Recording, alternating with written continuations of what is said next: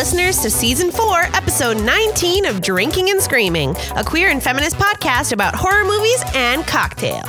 I'm Shar, and my pronouns are she, her. And I'm Kelly, and my pronouns are they, them. And this week we're watching I Know What You Did Last Summer from 1997. But first, we have an inspired mocktail creation that we made to match the mood and themes of the movie. So we made this drink to be enjoyed by the beach last summer. This episode will contain discussion on sexism. If this is something that you need to not hear about today, feel free to skip this episode. Is it still called a mocktail if you're not trying to imitate a cocktail? I think I mentioned this last time. I think it's just called punch. I made a fancy drink. A fancy punch. It's a party drink. Yeah. I mean, it is a summery drink. I appreciate that it has ice in it. Thank you. Yes. It has been very, very warm here.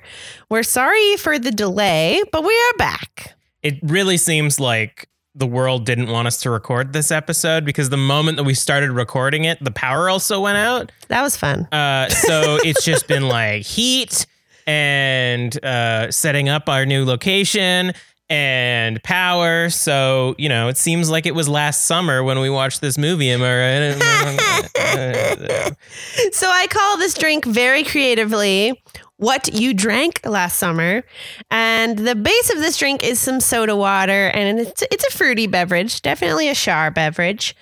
And I even put an orange slice right on the side so that you just shove it up your nose while you take your sips. I mean, it does look like something that would be served on like a patio in one of those pitchers. Yes, it looks like sangria. Totally. I thought sangria is supposed to be red. Red. It looks like white sangria. So if you make sangria with red wine, it's red. If you make it with white wine, it's more yellowish. Well, this looks like something that you'd drink on a balcony, on a porch. Yeah. On a veranda, whatever open area surface you sit on outside. It's definitely not that this is, it's exactly how I would like it to taste, but it's definitely not as strong of a flavor as most of my beverages are. Yeah, I expected the orange to be punchier. Yeah, it's very laid back in here. Which is funny because it did get to steep for a while while we waited for the power to come back on. So one would think that it would be stronger, but that's true. So if you want more flavorfulness in this drink, then I would definitely suggest putting a bit more orange juice in, not just a slice of orange. But I'm enjoying it. It's nice. Yeah, it's good. Definitely Very, very good to have on a hot summer day. So this week we watched I Know What You Did Last Summer, which premiered on October 17th, 1997. It's written by Kevin Williamson and directed by Jim Gillespie, but it's based... Yes. But it's based on the novel by Lois Duncan. Did I say it weird? Yeah, you said Gillespie. Yeah. It's Gillespie. How sure are you? Very. Oh, okay. It's a common name. Is it? Wow. Directed by Jim Gillespie. I didn't know. Gillespie. You got to like travel like it's G to L, like gull. Sometimes when you mispronounce words, it's because you've read them and that's how you learned them. And that's what I'm trying to think of as Gillespie. I butcher this name. Sure, whatever Kelly said. Starring Jennifer Love Hewitt as 30-year-old final girl Julie James, Sarah Michelle Gellar as 30-year-old beauty queen Helen Shivers, Freddie Prinze Jr. as 30-year-old high schooler and fisherman Ray Bronson, and Ryan Phillip as 30-year-old high schooler jock Barry Cox. They're not really 30. I don't know how old they are, but they looked it when we definitely watched it. This storyline was written by Kyle on IMDb. Thank you so much, Kyle. It's the 4th of July, and technically we had planned this episode to come out on the 4th of July week, but then all these delays, I'm so sorry, would have been funny. Friends. You're listening to it late. Come on, what are you doing? This came out 2 weeks ago. Yeah, you silly human. 4 friends, Julie, Ray, Helen, and Barry, are celebrating along with graduation. On their way home, they hit a pedestrian walking down a curved corner. They make a pact to keep it a secret in hopes of saving their futures. While dumping the body in a nearby sea, the body becomes alive and tries to attack Helen. They throw him in and never return to that site. 1 year later, Julie returns home from college for summer break. In the mail, she receives a letter stating, "I know what you did last summer." Julie freaks out and gathers up her old friends who are now separated, miserable, and not speaking. They all decide to find out who saw them that fateful night, and in the process of tracking the suspect down, the body count goes up. So the teens get threatened one by one, but for some reason, Barry really doesn't want to believe that this is happening for a really big chunk of the movie. That didn't make sense to me. But they begin to try and solve the mystery without any sense of intrigue or, well, mystery. A hooded man in a fisherman outfit stalks the teens and uses an ice hook as one of his preferred weapons of choice. Helen gets her hair threateningly cut into a bob while she sleeps. Barry almost gets run over, and the teens are terrorized. The final showdown takes place at the annual beauty pageant, where the fisherman begins to kill them off one by one and store the bodies in his fishing boat. The answer to the mystery is, a year before the accident, a boy named David Egan, who they presumed they had run over this time, and his girlfriend Susie were involved in a car crash not far from where the film's accident scene occurred. David survived, but Susie died. Julie finds out that Susie had a father named Ben Willis. Julie then figures it out. They did not kill David Egan that night. Her assumption is that David had been found along the road by Ben, who killed him and disposed of the body. But before Ben could get home, the four crashed into him during their joyride that fateful night. Julie and Ray enter a fight for their lives on Ben's boat, during which they sever his hand and he falls into the ocean, never to be found.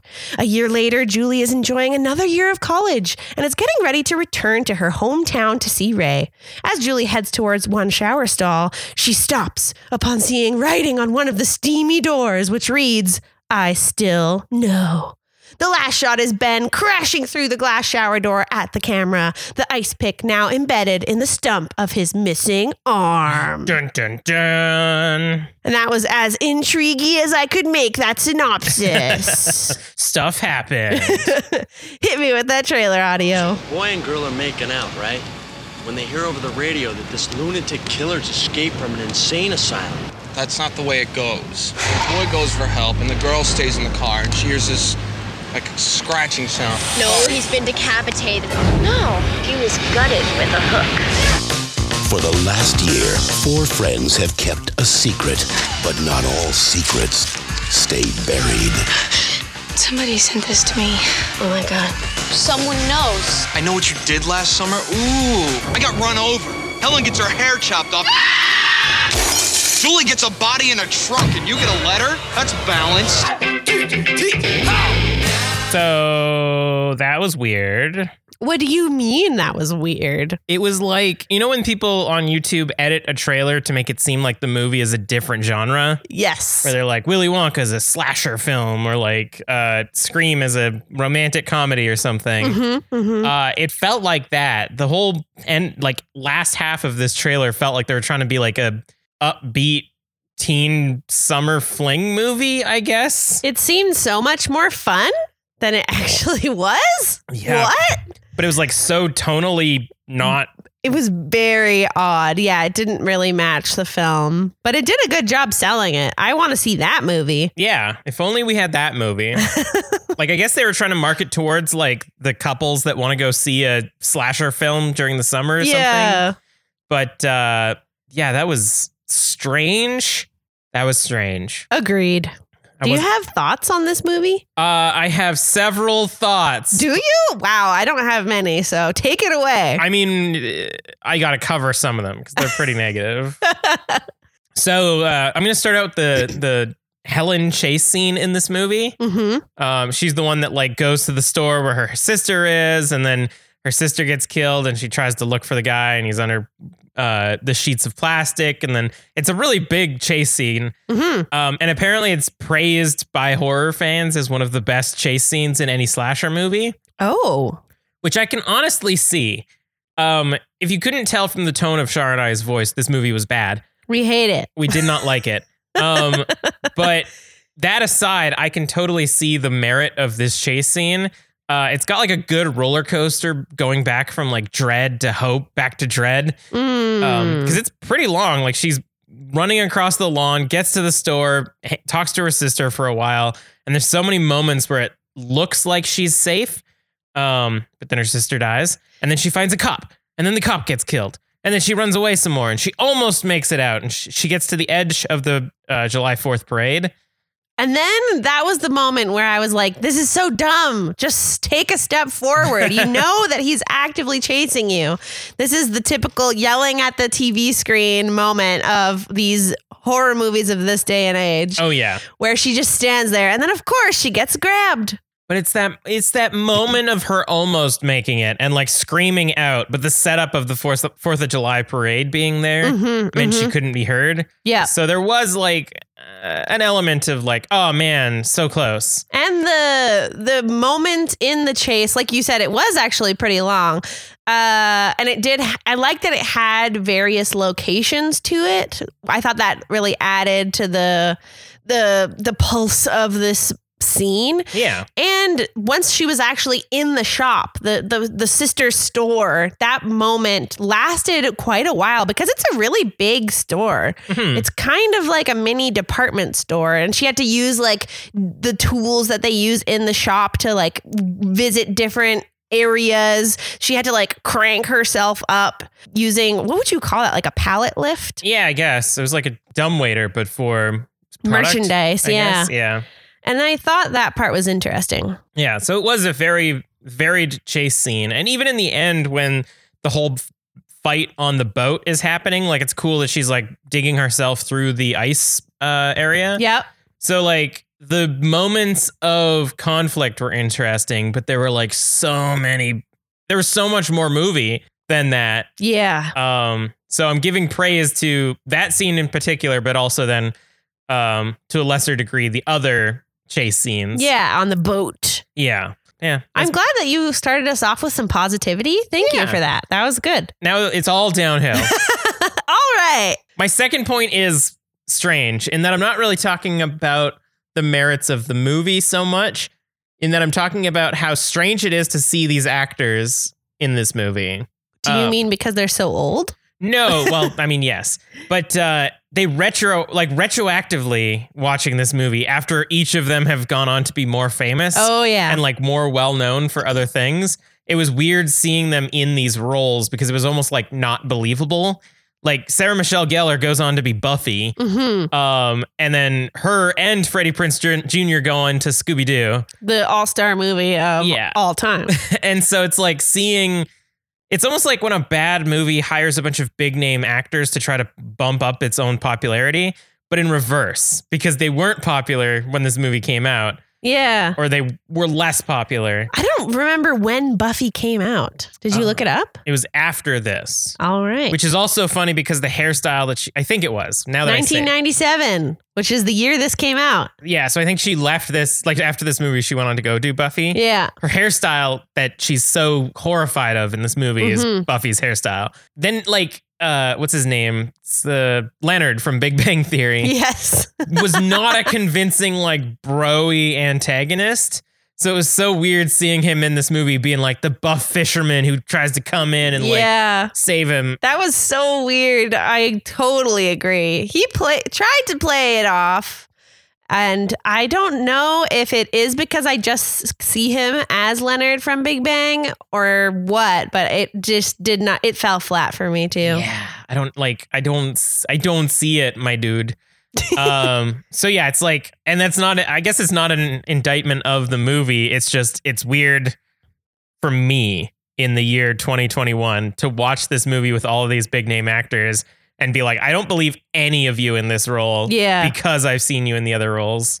And how believable you were in those other roles. Yeah. I mean, Fred should have been able to beat up the killer. Bing, bing, bing. Yeah. So that was my point. Yeah. That's a good point. And then my final point is very quick, is that this movie was super fucking boring. Oh, really? Wow. I totally agree. Like I can't remember what it was. We like started watching this movie late, so we had to stop watching it and pick it up the next day. Yeah. But I was like glad that we had stopped it because it was so... It really dragged. Yeah. It's just like the establishing problem of we're being chased by this person who knows that we tried to kill him last summer took so fucking long to set up. And Also, the actual, I kind of said this in the synopsis. I very much coded it in sarcasm because there wasn't any intrigue Yeah. in this film. Like, its whole premise is who is this person that's chasing them? Who knows what they did? But And like, even it's not just that like we got spoiled knowing that it was the guy that they had killed, because like I didn't even really know that. I didn't know that either. But it's so obvious that it's him. It's like he didn't die. You saw him come back to life and the guy kicked him and drowned, but we've seen movies before. We know that he obviously escaped. Unless we see his head get chopped off, he's still alive. So it was just like the entire movie was everyone trying to catch up with us, the viewer, where we were already there moment one. Mm-hmm. But then it was like, who is that person though? We know that it's the person they killed, but who was he? And then that mystery of like being the dad of the daughter that accidentally died just became too convoluted. And they had to explain that halfway So many through the times. movie.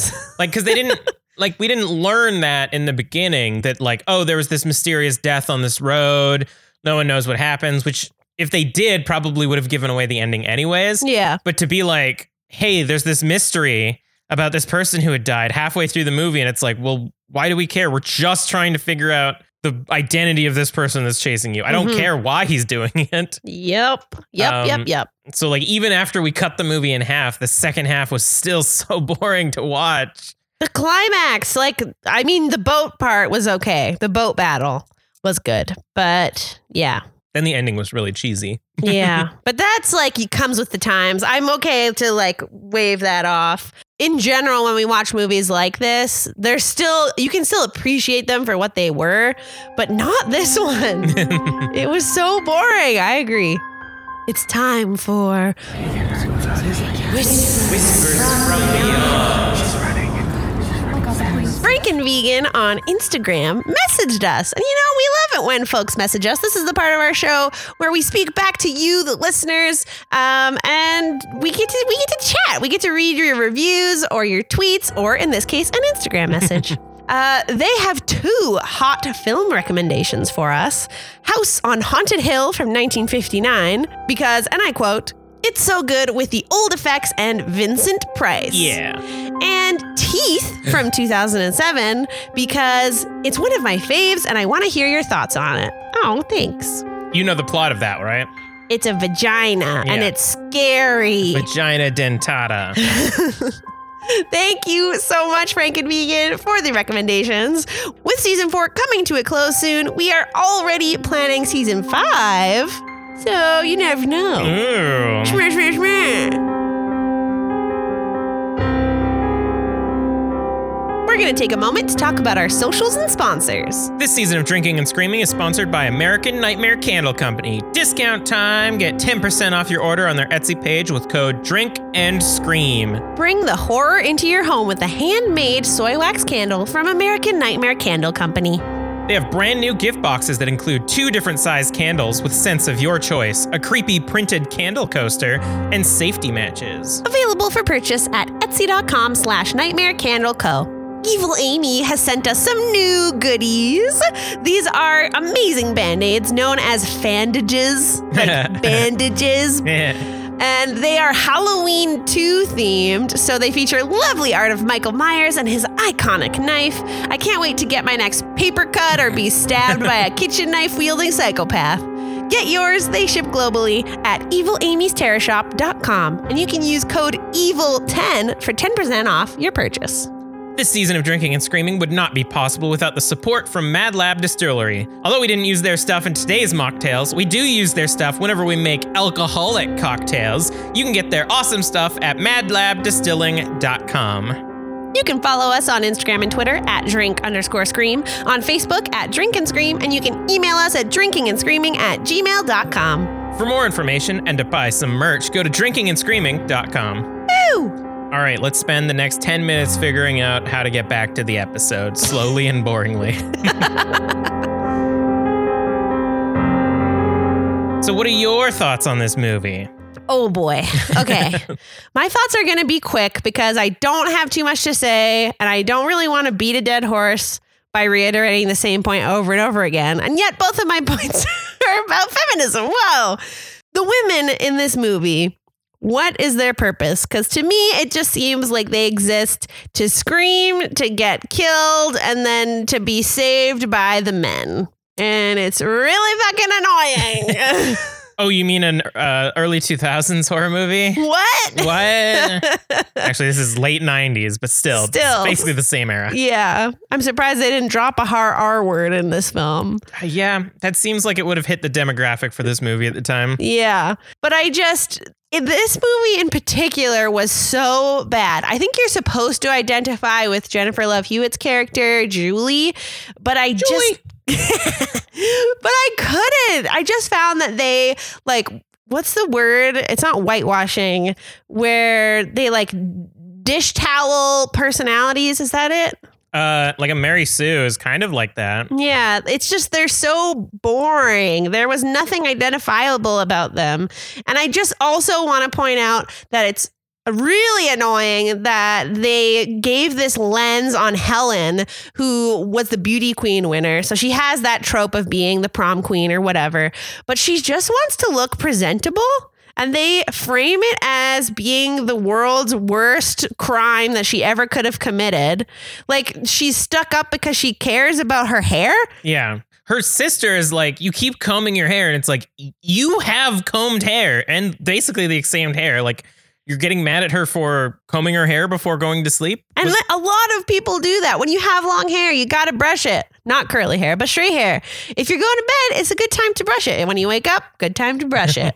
But no, how dare she? Exactly. And it's so fucking annoying because men just impose impossible beauty standards on us. And then as soon as we comply with these beauty standards, they portray us as shitty because we care about how we look and how dare you. And it's just, I could rant forever about that. And I hate it so much. Just let me look how I want to look. Yeah, geez. Ah.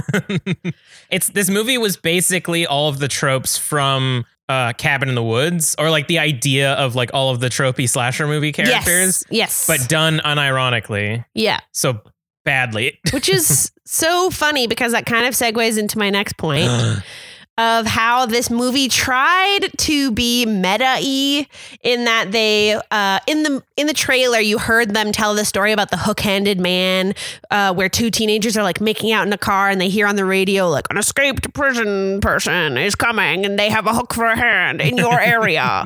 That's from Community. There's a guy with a hook thingy, a hook for a hand where his hand should be.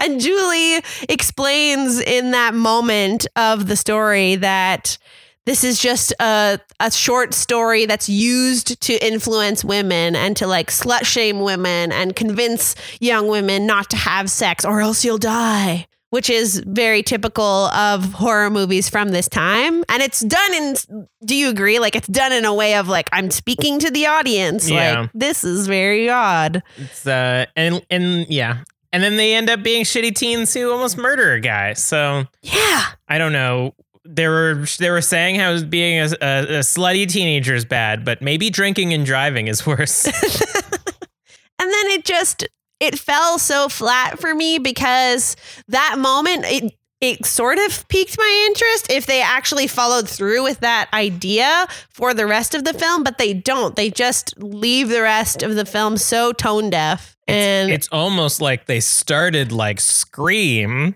but ended badly. Because Scream starts with the like, hey, what's your favorite horror movie? And it's like, oh, this, blah, blah, blah, because it's so running and blah, blah, blah, whatever. Yeah. Talking about horror movie tropes, but then didn't do it good. Yep, exactly. Yep. Hey, look, it's the Reconomicon. Let's spend the next 5 minutes trying to figure out whether or not it's the Reconomicon. Oh, we figured it out. It's the Reconomicon the whole time. I guess it's time to open the Reconomicon! Our new space is a little bit more echoey, so when I actually shout Reconomicon, we might get some reverb from it. Ooh.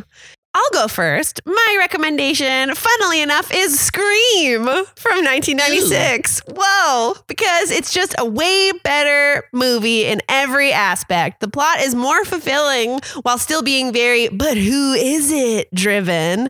And it's a fun slasher. If you're going to want to watch something like I Know What You Did Last Summer, but enjoy your time doing so, watch Scream from 1996. Mine also came up in this episode, also from me. My recommendation is Scooby-Doo from 2002 because it's got Freddie Prinze Jr. and Sarah Michelle Gellar in it from this movie. Yes. And it's got Matthew Lillard from your movie. Hey! So that's Scooby-Doo from 2002. I love that movie. I'm pretty sure we included it in a bonus episode for Spooktember that we did. Oh, yeah. Getting some behind the scenes. Go listen to Spooktember. Yeah. Because we took over an episode. But we got to do a full episode on that because damn, that movie is awesome. It's time for Scaredy Facts. This is the part of our podcast where we invite you into our relationship and we get to snuggle up in bed after a horror movie has scared us to bits. And we read some trivia to just learn that it's a movie with actors who go on to be more famous. I wonder if this one will, because obviously it wasn't very scary when we watched it. I wonder if it'll make me appreciate the movie more. Having some fun. Oh, no, it won't.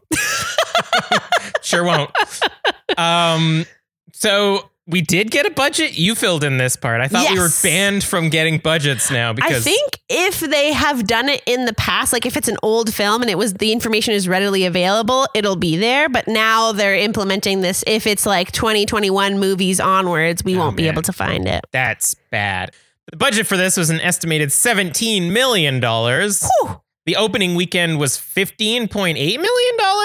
All right. I mean, it's a big budget to make back in a single weekend. Yeah. Its gross worldwide is $125.5 million. That's a lot. Which I guess it is like a cult classic at this point. Which is why I wanted to do it, because I had heard of it in such a way that like it is one of those movies that you just have to see. Yeah. I don't know what made me think that. I don't know. So, fun fact about this movie. Yes. Scaredy fact number 1. Oh no, this is Kelly's trivia facts. Oh, okay. Tell me. This is one of those movies where a lot of the trivia facts are like so-and-so tried to play this part. So-and-so played this part. So-and-so went on to go be in this movie. So-and-so went on to go and be in this movie. So there's really not that many good facts about like behind the scenes stuff. Oh, boo. But I got some good ones. All right. Before you start, I got to the end and now I get like a little fruit salad. Nice. And that is good. It's like second drink for those of you who like The Office. Second snack. All right. So Johnny Galecki, who plays Leonard in Big Bang Theory, recalls doing a body cast for the scene where Julie opens the trunk and finds Max's dead body in it with a bunch of crabs crawling out of the mouth. He later got a call that production was shut down because Jennifer Love Hewitt was so upset by seeing the dead body cast of him. He called and reassured her that he was very much alive. Aw, that's nice. At least they had a strong relationship. This one is kind of sad. Oh. So the writer is very open about not liking this movie and not liking the fact that her book got turned into a slasher.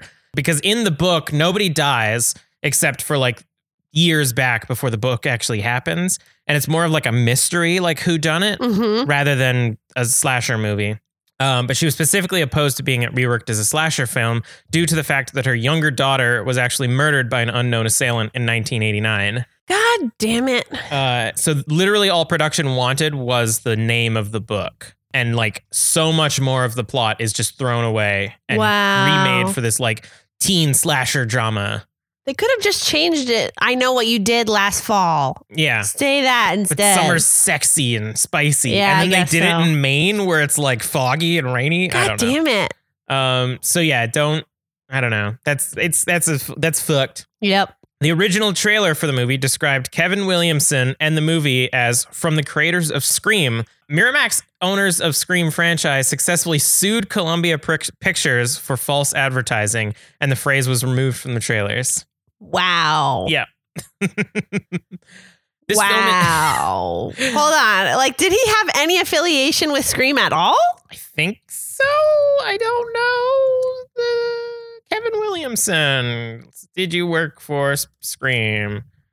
Apparently. But still. Writing the screenplay. You still have to get permission, I imagine, from the production company to include that. That's so weird. Yeah. I wonder if something happened there. I don't know. This movie seems just chock-a-block with production problems. Next one. The film is included on Roger Ebert's most hated list. Mine too. Okay, this is a cool fact about the writer of the novel because I've lost interest in this movie. Mm-hmm. Louise Clark Duncan wrote the original iteration of this novel in 1973. Duncan is a unique author in that she likes to re-release her novels from time to time, updating them with contemporary references and keeping the story current.